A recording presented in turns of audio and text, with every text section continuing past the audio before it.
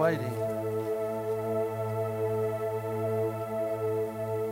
Oh. Does it show we're up online? Oh, yeah, there we go. There we go.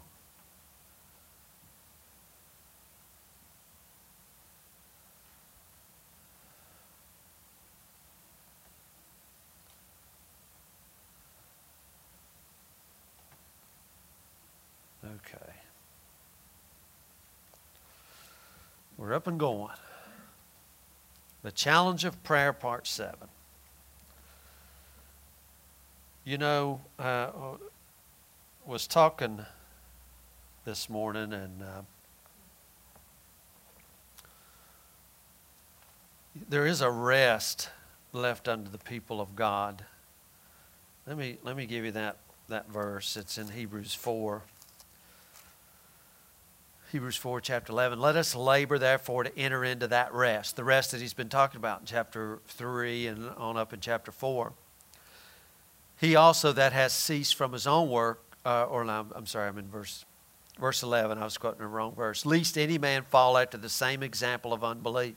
So the labor is not, and I know this is where a lot of people think. They think the labor here is going to church and reading your Bible and doing all of those things, working. But the labor here is believing.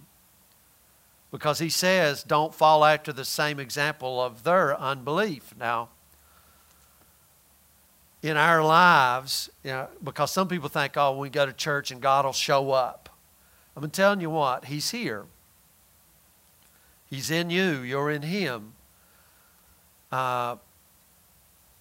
There's a verse in Revelation that says, behold, I come quickly, my reward is with me.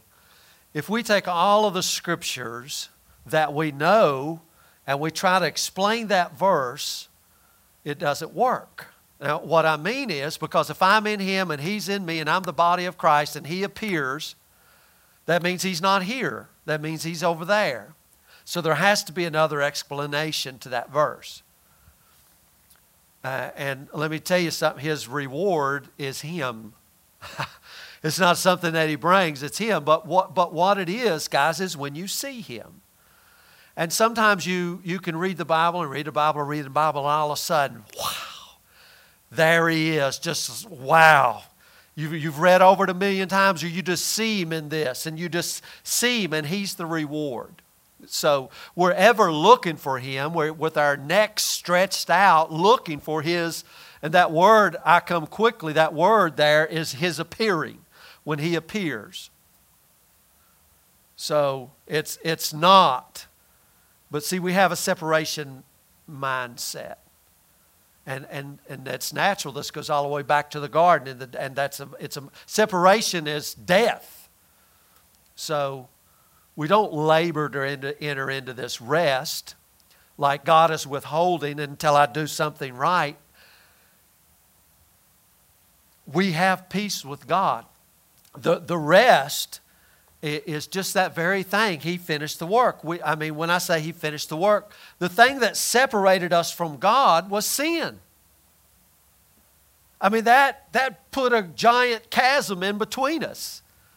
And of course, that's sin of unbelief, but there was sin there. So when Romans says we have peace with God, that is our current state of being. The reason we have peace with God is because Jesus Christ finished the work. He made a sacrifice once and for all, forever. The problem is we don't believe it. We won't rest in it. We won't take hold of it and claim that. We have the proof of that because of the Holy Spirit. And now let me tell you, I know with the Holy Spirit we can get very charismatic here, but let me break it right down simple. This is what Paul said. The Holy Spirit in our heart crying, Abba, Father. Abba, Father. That's how we know in it, and this is great grace. This is astounding. This is what child is this? Who could have done that? Who is He? I mean, He's Emmanuel, God with us. He shall save His people from their sin. Now listen, He has saved us. He is saving us. He shall ever save us, because you and I blow it all the time, and He's ever saving us. But at the same time He's ever saving us, we have peace with God. We have access through faith, through the blood of Jesus Christ, to come boldly to the throne of grace. We said last week, and you know, we're calling this the challenge of prayer. We could call it the challenge of rest. How many people actually rest in the finished work of God? Now you think about this. He uses the example of Egypt. So what did they have to do? They've been slaves for 130 years, and here comes this guy. They've just seen all the plagues hit Egypt, almost all of them. There's going to be one more that night, the plague of death. And this guy Moses says, kill a lamb and put the blood on the door, because the death angel's coming that night, and if he doesn't see the blood, the firstborn is gone. So they had to believe, and in their believing, they had to actually take the blood and put on the doorpost. Now, not only that, they had to go inside of the house and cook the lamb and eat the lamb. You see what I mean? They didn't just apply the blood, they had to partake of the lamb.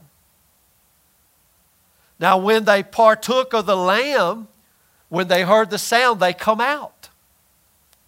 They come out, and when they got out, they come to the waters that was bitter, and they threw in the tree, and the waters became sweet.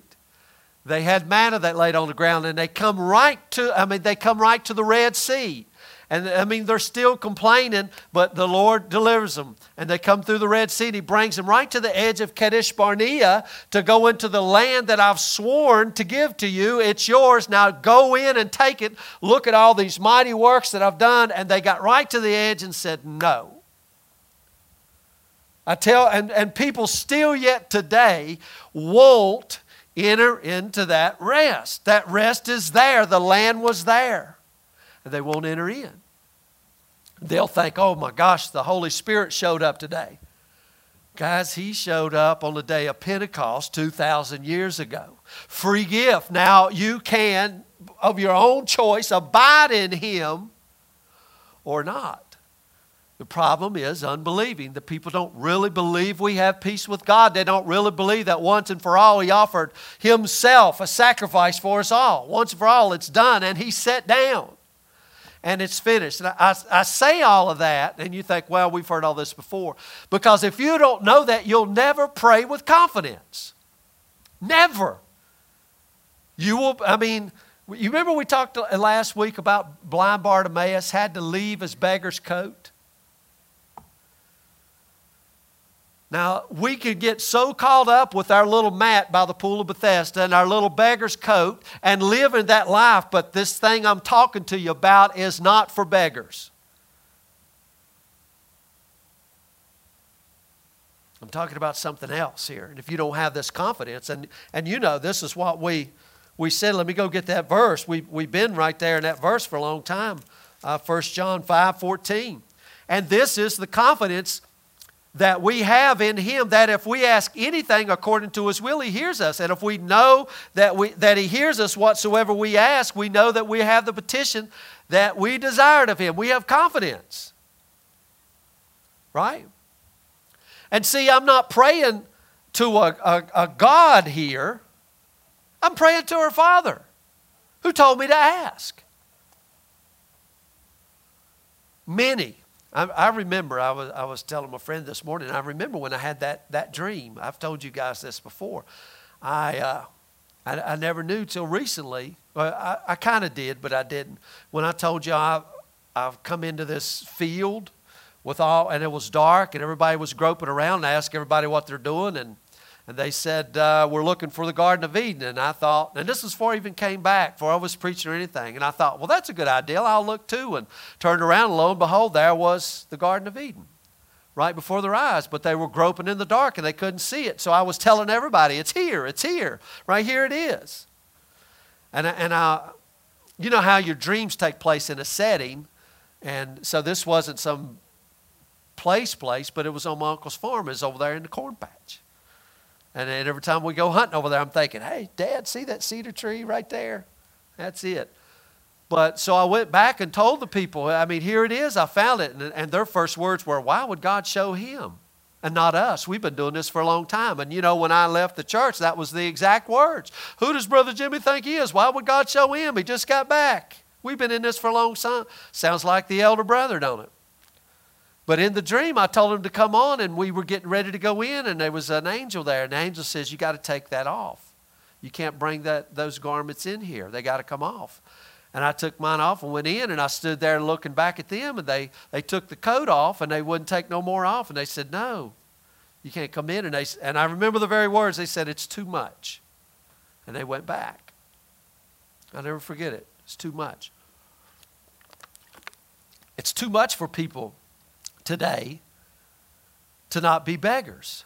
I mean, if begging is your whole life, it's all you've ever known. You've been a beggar for 50, 60 years in the church, and somebody comes along and tells you, throw your beggar's coat away, throw your mat away. You don't have to do that anymore. Come on, let's go. It's too much. I'm telling you, there's a guy in the scriptures in the Old Testament. You go check him out. His name is Barzillai. Barzillai, man, he helped David when David was on the run from Absalom.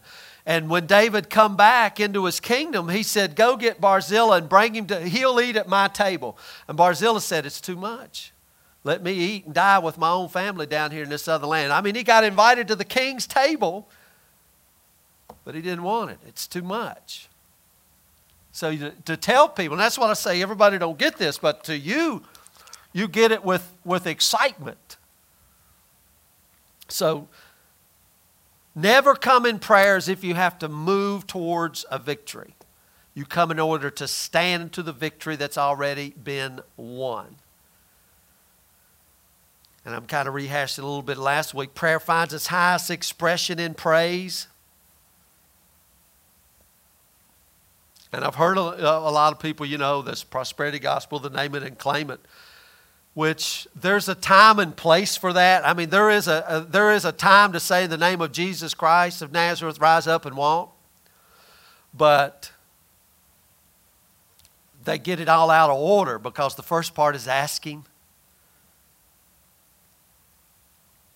Doesn't matter where you end up, the beginning of prayer is in asking and not vague. We said this before, be specific in our prayer. Needs details, and the answer will be according to the details that was in our prayer. I mean, we prayed for Gene. I remember we prayed for the blood clots to be gone, and guess what? The blood clots are gone. So we were specific. We were shooting an arrow at the problem. Now, ask is sometimes translated as desire. There's a verse in Mark 11:24. Therefore I say unto you, what things soever ye desire, the same word as ask. When you pray, believe that you receive them and you shall have them. Now think about it. I mean, this is Jesus. Whatsoever things you desire, when you pray, believe that you receive them and you shall have them. I know, and I don't know if you guys, this is why I call it the struggle or the challenge of prayer. Do you ever begin to pray for something? You have a desire for it, but then you stop because you feel like it's selfish. Do you ever do that? Like, oh my God, I can't pray for me. You know, I'm asking for that. I can't do that. I mean, that's too selfish. We need to get off our high horse. So I went ahead and asked the Lord for $1 million. Yeah, I did. I'll share it with you, baby. Some of it. Yeah. I mean, do you ever just think about that? I mean, you know, you start to pray and you think, you know what, if I did have some more money and things would be a little easier. And I can't ask that. I got to be too holy. We got to pray for all of this other stuff. Who says you can't? I mean, we come in this thing with great desires, right? I mean, see, we have a beggar's mentality. And we almost think if you find any success in your job, in your business, in whatever you do, oh my God, I might lose my holiness. Well, as you receive Christ, so walk in Him. How did you get your righteousness? It was a free gift. So Why can't you ask? I mean, what is it your desire? I mean, you know what? I've been poor and I've been a working man. I know all you well, not working men, but y'all been working people your whole life. And you kind of think, okay, this is our lot in life, is to be poor and struggle our whole life. Who said? I mean, really, who said? Now, I'm not believing I'm going to go home. There's going to be lots of letters in the mailbox full of cash money. I don't believe that. But the Lord can just bless you wherever you're at and be prosperous. I mean, you know, when I think about this, I'm going to tell you what is your desires. You know, the desires that you've had that's been in you since you was a kid. I was talking, you know, to Zacchaeus. I said, what do you want? You know, just tell me what you want. He said, well, I want a family. I want a white picket fence. You know, and we call it the American dream. And I'd say, well, who don't want that? I mean, really, when you get right down to it, you want to find a man, and you want to marry the man of your dreams or the woman of your dreams, and you want to have a good life. And I mean, that's a desire in it. And then we say, well, life comes at you and it rolls you over. Well, and a lot of times we think it's supposed to be that way. And guys, it's not. Somebody paid a hefty price. They sure did. So, you know, I like to have a farm. You know, maybe some goats on a farm or something, and a big white dog that watches over the goats. And, you know, I mean, you desired your house and your land, and you prayed. But see, we think, well, I can't really go ask the Lord for that. I say, proving. Really, proving. And you think, well, that's not part of it. Listen, in the old covenant, he brought them into a land and says, I'll give you houses you didn't build. He sure did. Now, why was he so specific and said, I'll give you houses you didn't even build? I'll give you this land. I'll run everybody. Now, that was naturally so. See, you know, we got a newlywed Hannah back there, so I'm saying you better get busy and you better be praying for a big old house. I mean, why not? Yeah, I already got that. You see what I mean? I mean, why not? We think, hey, we got it. This is our lot in life. It's not our lot in life. Is we're children of the King. We're in the family of the living God. And I mean, when he made this world, when he made creation, he made it a garden, a paradise. So we got to throw our beggar's coat off. We got to stop the nonsense. I mean, look at this. Therefore I say unto you, whatsoever things ye desire. What do you desire? What is it you desire? See, we separate things that we desire from church life. And we think, well, I desire this and it's burning me up. And you're thinking, yeah, and you know, if you're new or whatever, you're thinking, how can I get enough money? And what kind of price range can I go buy a house? And so you desire these things. But I'm afraid to pray about it because I might be selfish if I come over here and pray, and that would just be selfish. Who put the desire in you?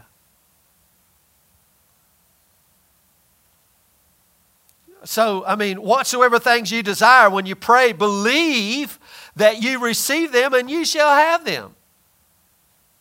You know, we'll come to the Lord and say, Lord, I don't know how you're going to give me a farm, but, you know, I don't know how. Tracy's going, oh my God, I don't want a farm. You know what I mean? Some room to stretch your arms. People have different desires. Do you believe it? I mean, we get afraid of our desires. And I don't know about you, but I have before. And, you know, I was talking with my friend and I said, you know, I've had to change my prayer life because, you know, I've always set me aside. You know, daggone hips hurting, my shoulders all out of whack. I can't, you know, I just got to tough it out. I'm supposed to pray for other people. I can't, I mean, why?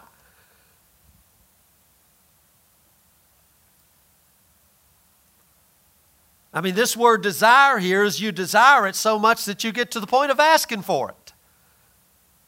You know?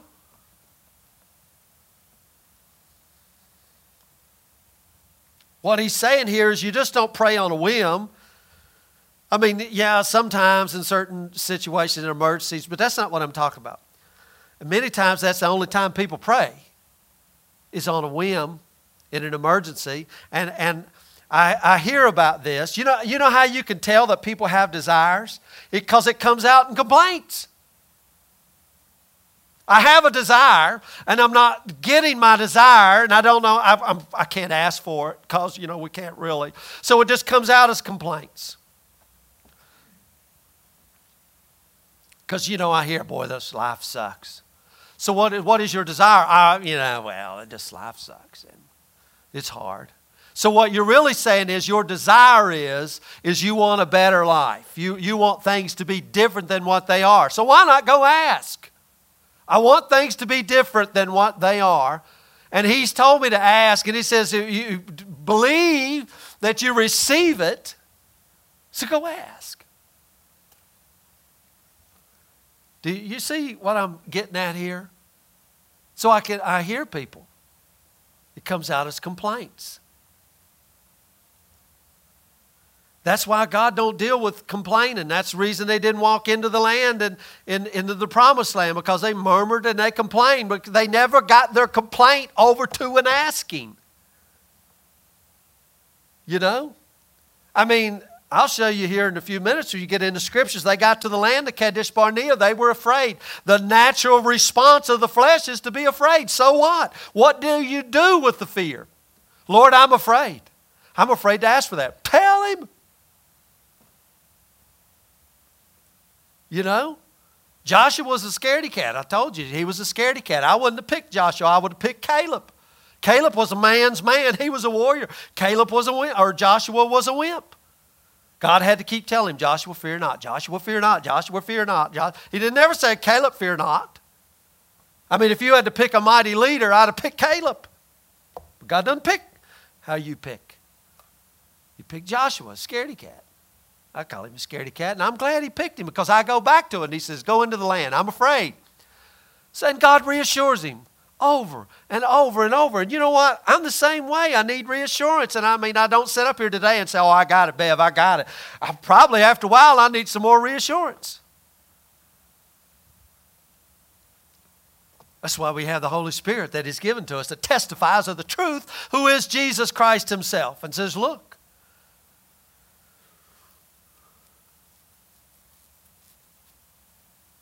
Confidence. That's what we read there in 1 John. Confidence that you can ask for your desires.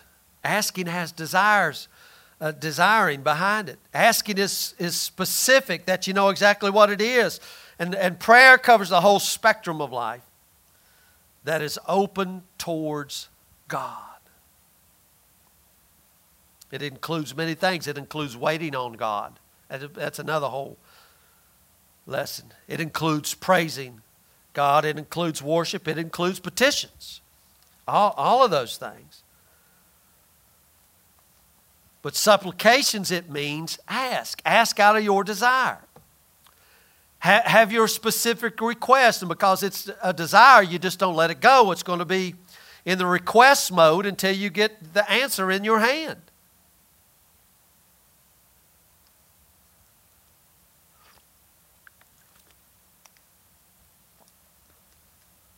There's a time for prayer when you're simply going to be with God. But what I'm talking about is the asking, the desiring, the supplicating, the requesting. And that is very specific. Not begging.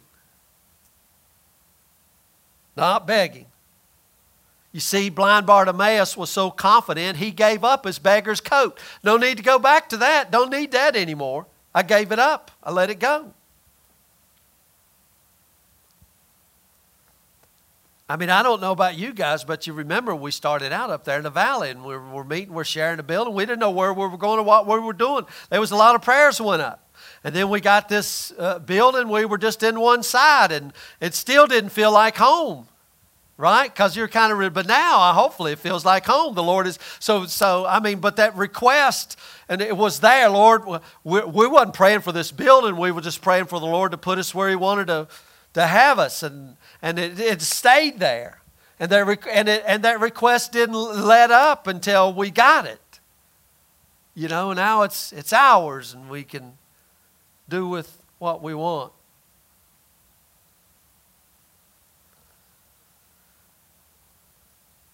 I mean, the guy at the Pool of Bethesda, he'd been sitting there 38 years. Do you want to be well? I mean, what kind of question is that? Is that what you're putting into words by your sitting here on your little mat? Or have you gotten used to being the object of pity and being a beggar? A lot of people's used to it. I heard a guy was saying the other day, he said, I'm just a begging child of God. Think about that. Think about that mentality. That whole thing is wrong. I'm a begging child of God.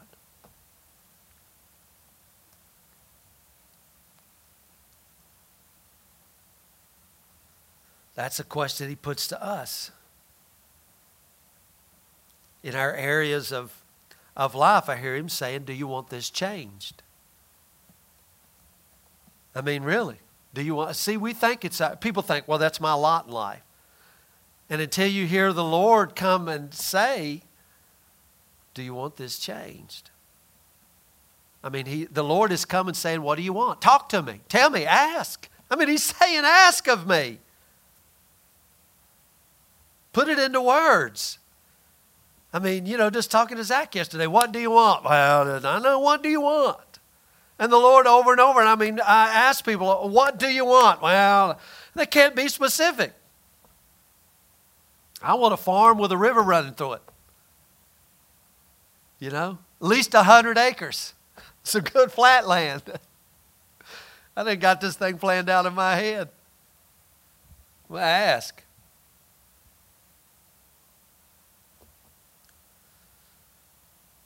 And in that asking, we're called upon to be very bold. Go to Ephesians. Ephesians chapter 3. Listen to this.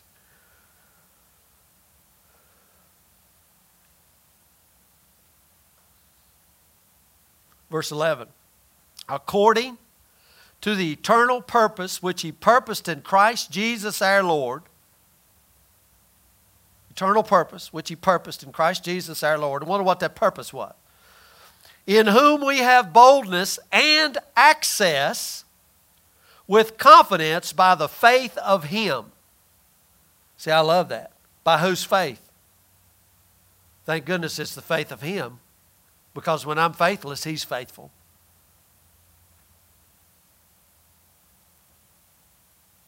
Access. What access is he talking about here? What access do you have? I want you to get a hold of this. I mean, he gave us a picture in the tabernacle, in the temple. And he said, Moses, make it according to the pattern that I've shown you in the heavens. So Moses came down and made a scale model of what he saw in the heavens that God had showed him. And here in this tabernacle, you have an outer court, and you had an inner court, the holy place, which had the candlestick and the table of showbread and the golden altar of incense. And there was a veil up, and behind that veil was an ark overlaid with a golden mercy seat with cherubims on top of it. And the Lord said, I would meet you there. But you see, there was a big veil, and that veil was about that thick. And only the high priest could go in there one time a year. So you never had an audience with the king. And, if you wasn't of the tribe of Levi, if you wasn't one of Aaron's kids, you never had an audience with God. You couldn't. But now he says, through the blood of Jesus, even the common, dirty dog, low-down Gentile people can come boldly into the throne of grace. You have access. So, I get this picture. That here God the Father is sitting on his throne, and for 4,000 years nobody could see his face. He was separated. But now when Jesus died on the cross, the veil was rent in twain from top to bottom, and now it's open. Heaven has been opened, and now the king is sitting on his throne, and it's go tell them all to come to me, all that are thirsty come. Let everyone who hungers come. That he that hath no money come. And so what do? I don't want to go see the king. You see what I mean? I don't want us to go see the King. So here we get this admonition, this encouragement. Let us come boldly now. Here is a king who is generosity, who is goodness. And I can come with the petitions of my heart because He put them there, and He delights to give. God so loved the world that He did what? He gave. It's His delight to give.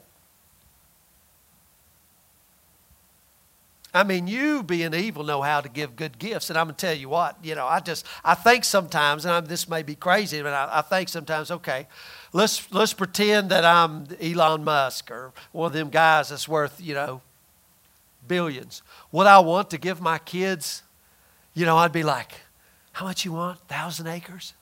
Yeah. I'll give you, here's 2,000 acres. You should have asked me for 3. I got, And I'm thinking, I would do that if I had it, wouldn't you? And the Lord says, and you being evil know how to give good gifts, so why can't I come and why can't I ask? And it's His delight. I mean, it's His good pleasure to give you the kingdom. He's just sitting there saying, man, I wish you would come and ask. I've been wanting to give this to you. In whom we have boldness and access with confidence by the faith of Him. What does that mean? He is who He says He is.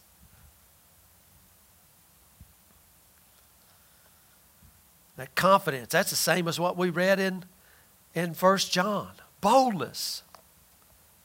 Let me describe to you boldness a little bit. Now I might step on your toes here, but I want you to hear this. It means, in Old English, it means you got a brass neck.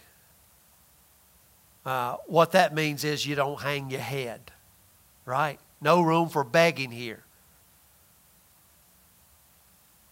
It means you're not ashamed,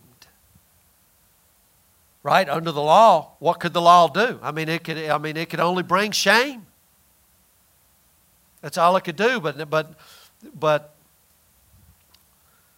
now we have this confidence. It means not timid. You know what I mean? Not timid. You know what that means. They're shy. Timid is shyness. That means you can come in there with a bold, stiff neck and you don't have to be timid or shy because you didn't earn any of it. You're never going to earn any of it. You're just asking for what Jesus has already done, bought and paid for.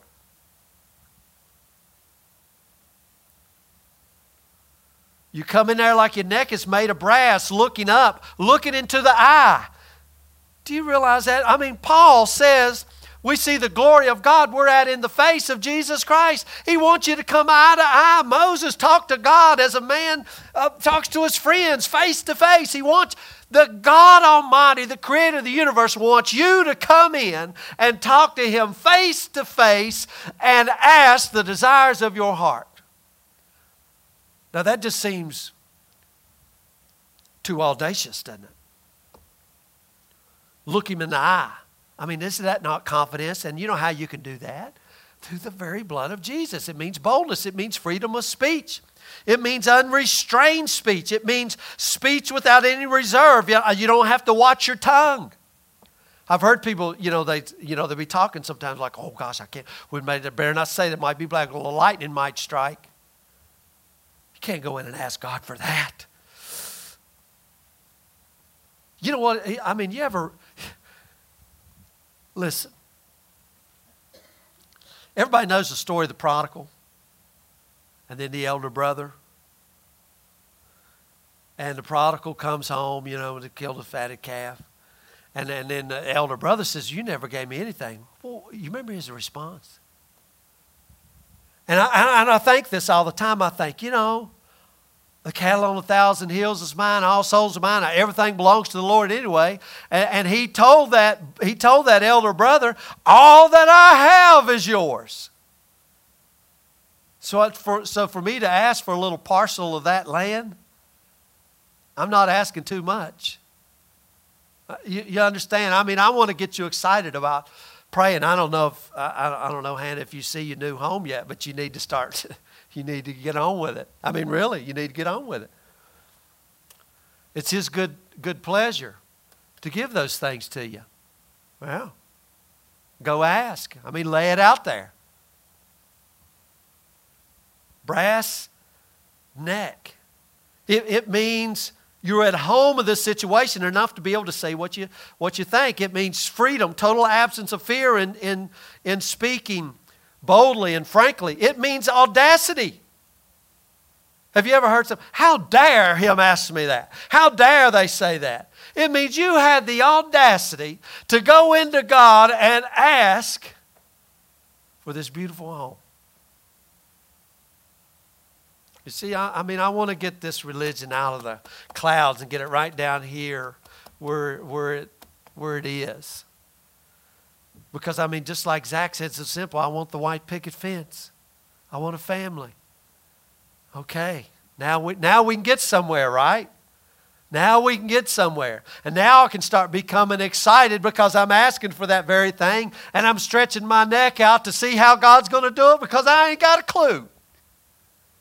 I surely don't have the money to go buy a 100-acre farm. I'm sure you ain't got the money for a $500,000 home, but this is going to be exciting when it comes around. Right? But we think, oh, this is my lot in life. I can't ask for that.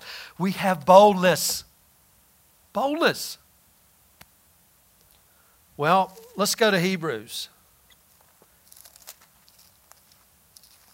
Hebrews 4:16, let us therefore come boldly to the throne of grace, that we may obtain mercy. What is mercy here? I've been telling you, the Hebrew writer, that word there is not mercy like, oh God, please don't kill me. That's hesed, that we might come in there and obtain the covenant. All that Jesus had died for. You know that book that was written within and on the backside, sealed up with 7 seals? All the blessings of God that we were cut off from because of sin. Now the book has been opened, how? Through the blood of the Lamb. And you and I can come in and request every one of the blessings that has now been made available to us through Jesus. And you think, what blessings? Go read the book. It's pretty awesome. I know that was type and shadow. I know it was type and shadow. He said, Abraham, I want you to go to a land that I'll show you. And these people, a land that I'm going to give you. And I know we think, well, and I know that's fulfilled in the Holy Spirit. I know it is. But guys, I still got to eat. I still got to sleep. I still got to have a job. I still got to be healthy enough to go to work and pay the bills and do all of these things. So yeah, I need some land. I need these other things too. So I can go ask. And find grace to help in our time of need. So we come boldly. That's not with our heads hung down, but with a brass neck. Our heads hung high. Don't come with shame. Dare to be bold. Unreserved speech in the presence of God. That is, for goodness sake, you can be you. I always used to, when I pray, I would put on another voice. I was like a ventriloquist. You got to put your prayer voice on. Do you guys ever do that? Or have you done it? It's like, okay, now we got to be holy here for a second. I can come boldly in there.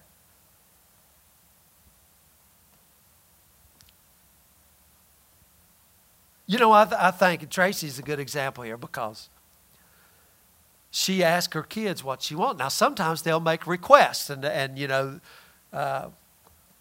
come right in, and our 2 boys, Ryan and Logan. Ryan, he's pretty bold. He comes right in because Tracy said, "What do you want for Christmas?" He comes right in. Boom, here it is. Here's what I want. I made my request. And you know what? He didn't come in and said, "Oh, great, Mom, if it could be your will, please. I've been good this year, please." He comes in and says, "You're my mom. Here's what I want. You told me to ask." Pretty plain and simple, isn't it? Right? And you know what? She took no offense to it. She goes, "How am I going to do it?" But you know what? That's how we come to God. I don't know how you're going to do it. You told me to make my request. Here it is. Boom, there it is. And then you know what? Ryan's back west, and he don't really care how she does it. He made his request. Now it's up to you to go work it out. And he's just sitting back waiting. He's sitting back with expectation. And you know why he's sitting back with expectation? Because she's done it every year. So this is not, he's like, well, I don't know if she will or not. He knows who she is. So we can come with God and I can look and say, well, he's been doing it. He's always done it. So here's my request. I don't know how you're going to do it. Here it is. Now Logan, on the other hand, just the opposite this year. She keeps going to Logan. What do you want? What do you want, Logan? What do you want? I don't want anything. And she's hounding him. God is hounding you, Bev. What do you want? He's hounding all of us. What do you want? Asking me, what do you want? And he's pecking us on the shoulder. We're walking away. And he said, what do you want, Hannah? What do you want? Asking me. Because he delights in to give us. So now, without a request, Tracy, she's like, well, now I got to figure out something. Why don't he just make it easy and say, what do you want? Because we got to go through life with a whole lot of people who don't know what they want. And he said, what is the desires in your heart? Everybody wants something. So ask, do you see how this works? And we ask with boldness. A brass neck. Freedom of speech. Tell God how you feel. Tell God what you want.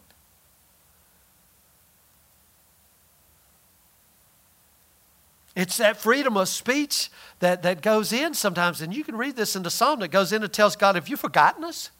Are you asleep? Where you at? What are you doing? You realize Christmas is right around the corner? I mean, come on. I mean, look at Psalm. I look at these Psalms sometimes and I think, wow. Psalm 35. Verse 23.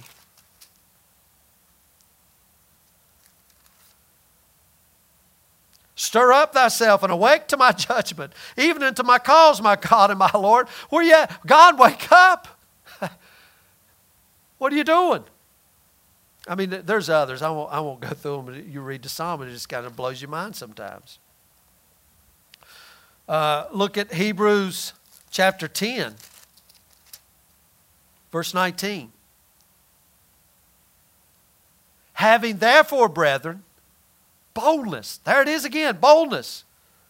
To enter into the holiest by the blood of Jesus, by a new and living way, which is consecrated for us through the veil, that is to say, His flesh. Boldness. Having therefore, you have it.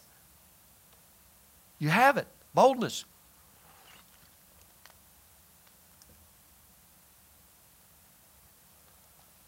We can. Do you realize? You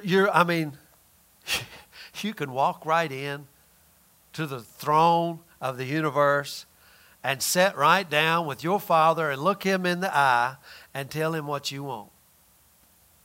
You have that access. I mean, we negate the blood of Jesus Christ and what happened on the cross. But guys, this is what happened on the cross. Heaven was open. You have access that you can come in. Not only come, not bringing a beggar's coat here, as come in as his son. Behold, what manner of love the Father's bestowed upon us. We're His children. I'm telling you what, is there any place that your children is not allowed? I mean, no matter what's going on, your little child can come and jump up in your arms. You know, to get bigger they can't, but you know what I mean? You're never going to be too big to run and jump in the arms of your Father. I can tell you that. He's big enough to hold you. And you can jump. I mean, He could be in the middle of raising up nations and throwing down nations, but, His little child can come right in and He can do that with one hand and hold you with the other. I mean, He's not too busy. And let me get back on this asking here. You do it so specifically because you know it's the will of God, and you do so in faith. That's part of the confidence. And see, here's where we'll cut ourselves off. We think, well, it's not the will of God. Who said it's not the will of God? Go read the covenant documents. He said, I'll give you houses you didn't build, vineyards you didn't plant. He said it. I I didn't say it. He said it. He promised it. So now, God, I'm bringing us back to, I'm coming boldly in there and saying, look, I don't know how you're going to do it. I mean, the job I got, I can't afford that. But here I am. Yeah. With confidence.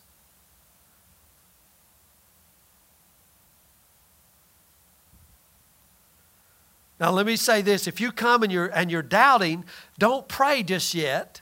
Go back to the verses that assured you it's His will, that assure you of prayer. Go back and take your time. God's not in a hurry. I mean, I got to go back. I got to look. Wait a minute. He said, yeah. Get assurance. God can do more with you in 1 minute when all this is together than in 20 years of you mumbling and bumbling and stumbling around.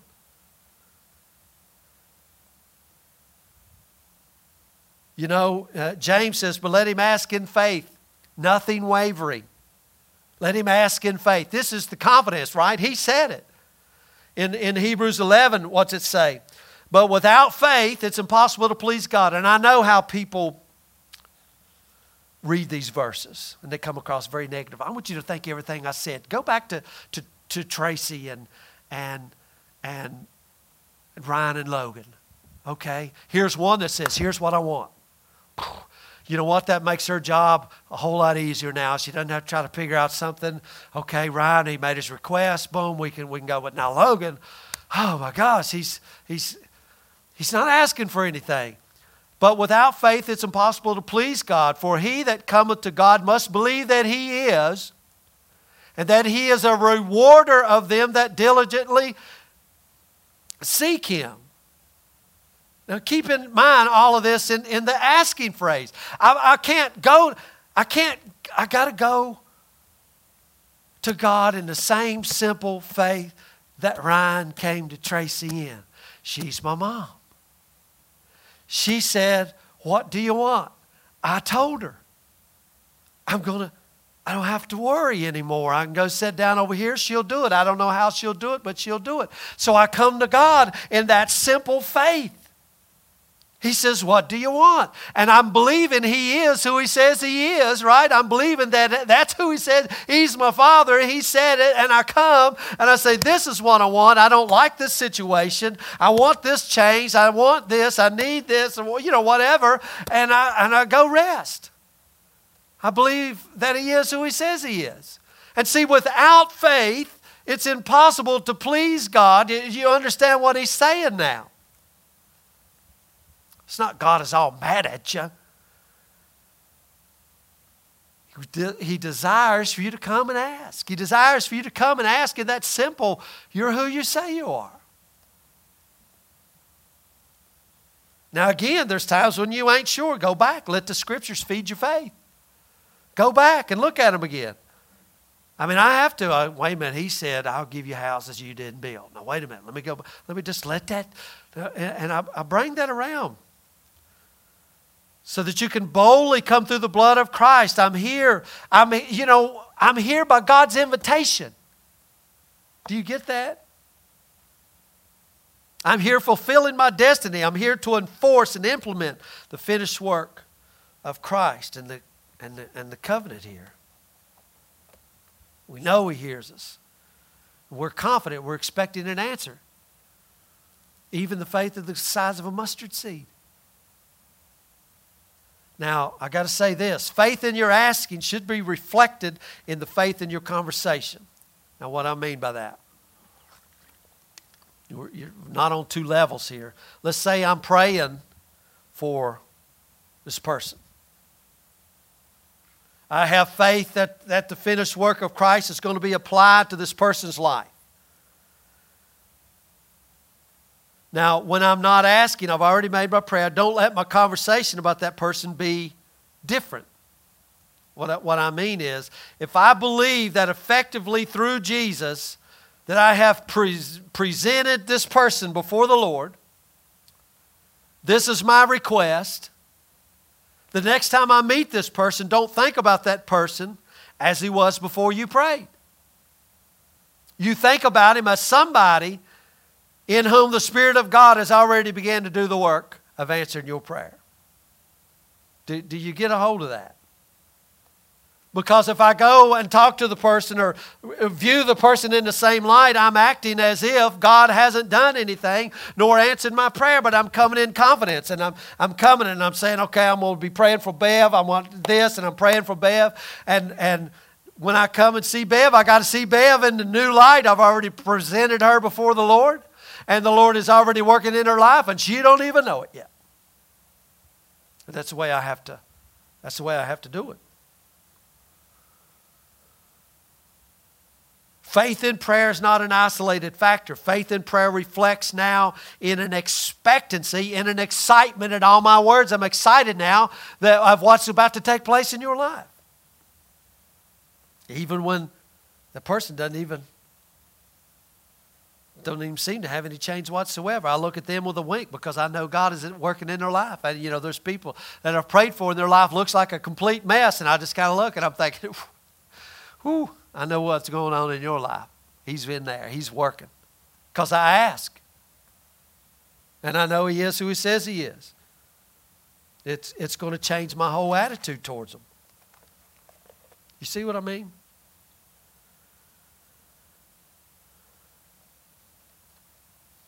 So we can have all these big fancy words of faith, but it comes down to how we now view the object of prayer. So in one sense, I become the answer to my own prayer.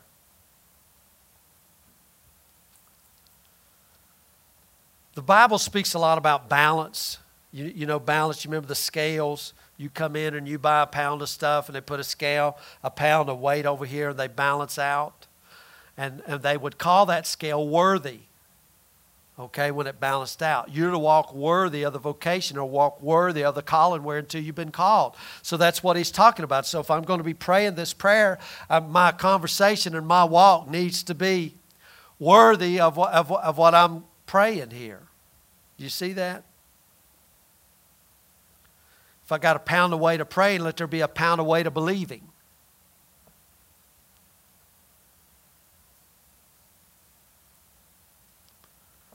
I'm gonna show you something here.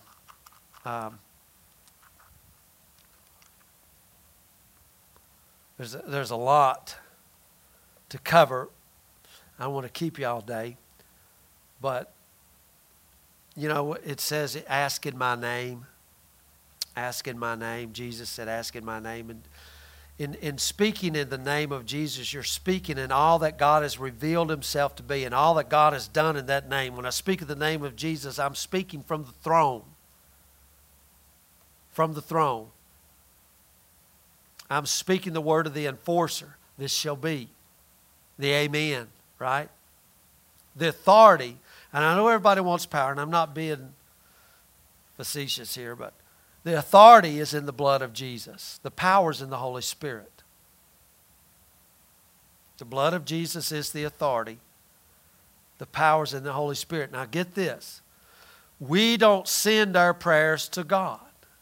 Why is that? Where are you? You're in Him.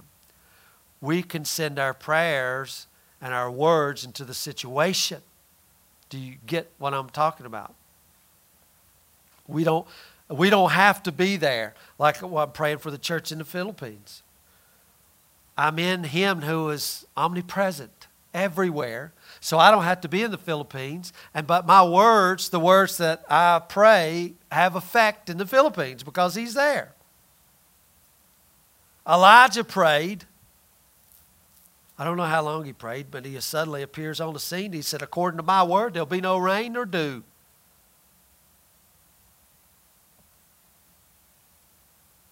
We know that from studying Elijah, there was a seeking and asking God, and he had a covenant word from God that it won't rain. He's asked for that covenant word, and he had assurance it was done, and he went before the king, and he said, "According to my word." Why did he say according to my word? Because that's the way kings talk. King said, "According to my word, I decree this," and it's so. Elijah went in there and spoke with the language from the throne. According to my word. Let it be, or don't let it be. That's a creative word. Let me show you, and I'm going to give me about 10 minutes here. 2 Chronicles. I want you to look at this prayer. Jehoshaphat.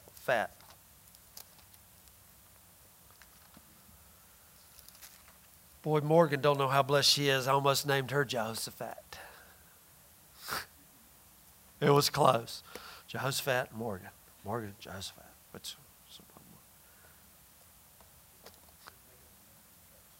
Yeah. Yeah, that's exactly right. Jehoshaphat's too long. Morgan.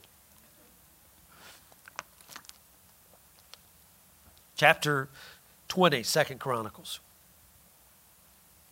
Now, Jehoshaphat, there was a lot of preparation here before this prayer. Jehoshaphat had the Levites out, and they were teaching the people about the Lord, teaching the law at the time. That's the way they knew the Lord, teaching them how to praise and sing and getting the people, because, they would have good kings and bad kings. And so whole generations would be lost. But Jehoshaphat had these people out, and they were teaching the people. So there was a lot of preparation here. Teaching the people who they are. These people had forgot they were God's own people. They had forgot they were God's covenant people. Jehoshaphat knew who he was. He knew he was God's vice regent under God. He knew he was king, but he knew God was the big king. And then suddenly these enemies appear to battle in verse 2. Ammon and Ammonites, they all got together.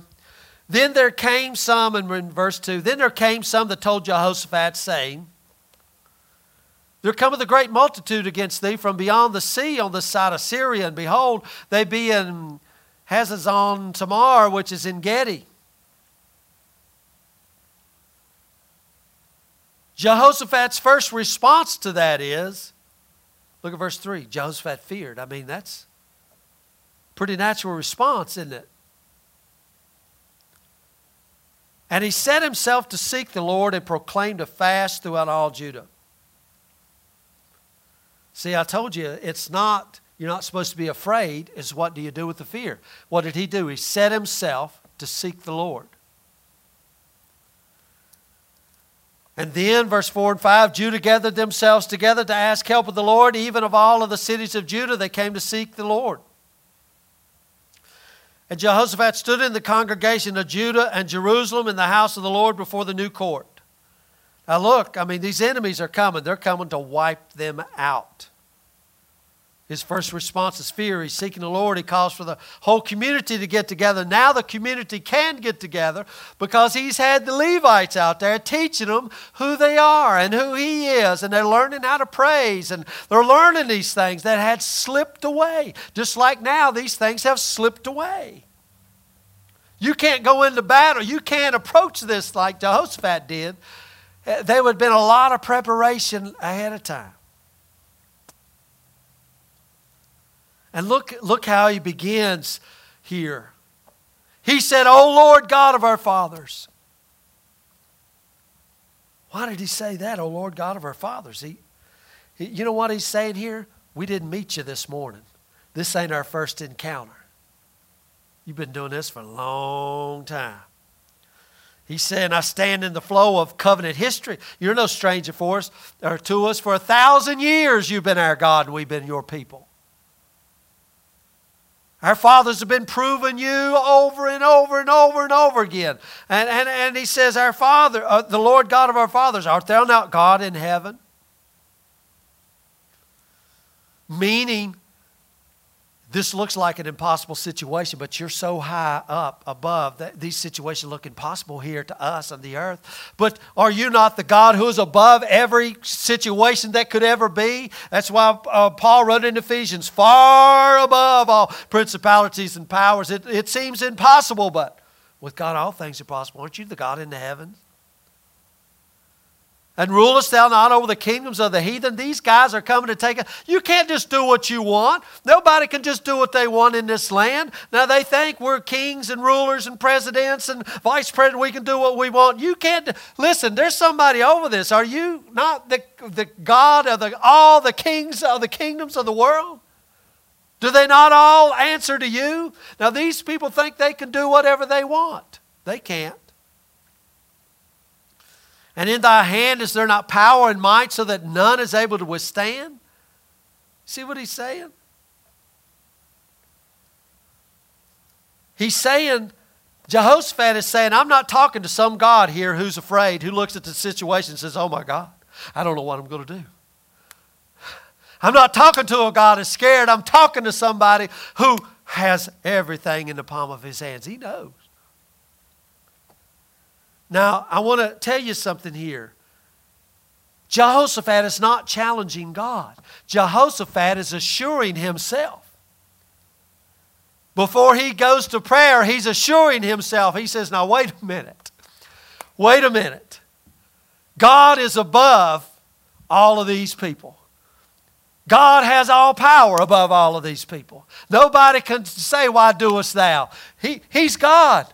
And he's been proving this stuff for 1,000 years in our family. So he's assuring himself before he gets to the prayer.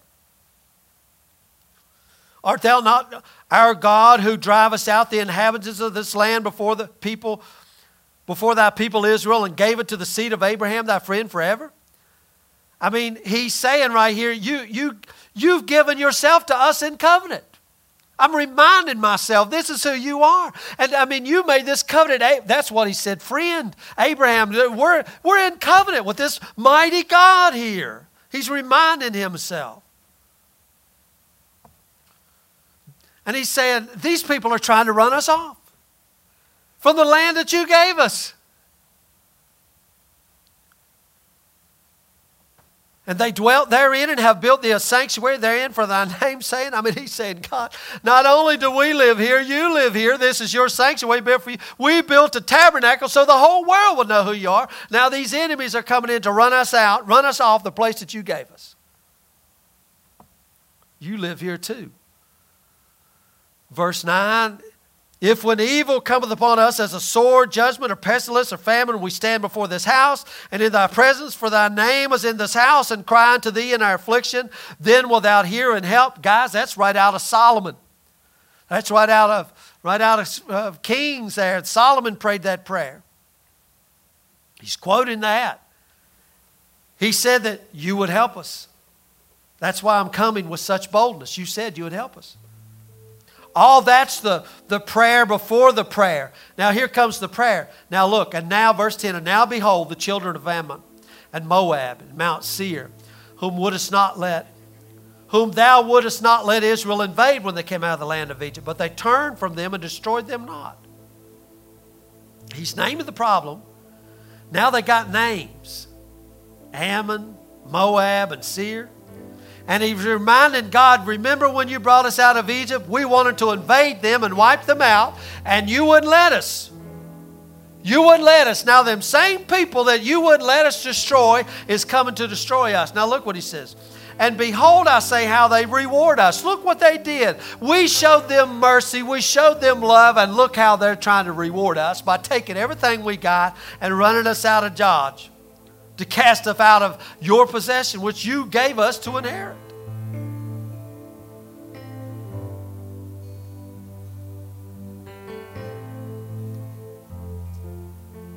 Look at his request, verse 12. O God, O our God, wilt thou not judge them?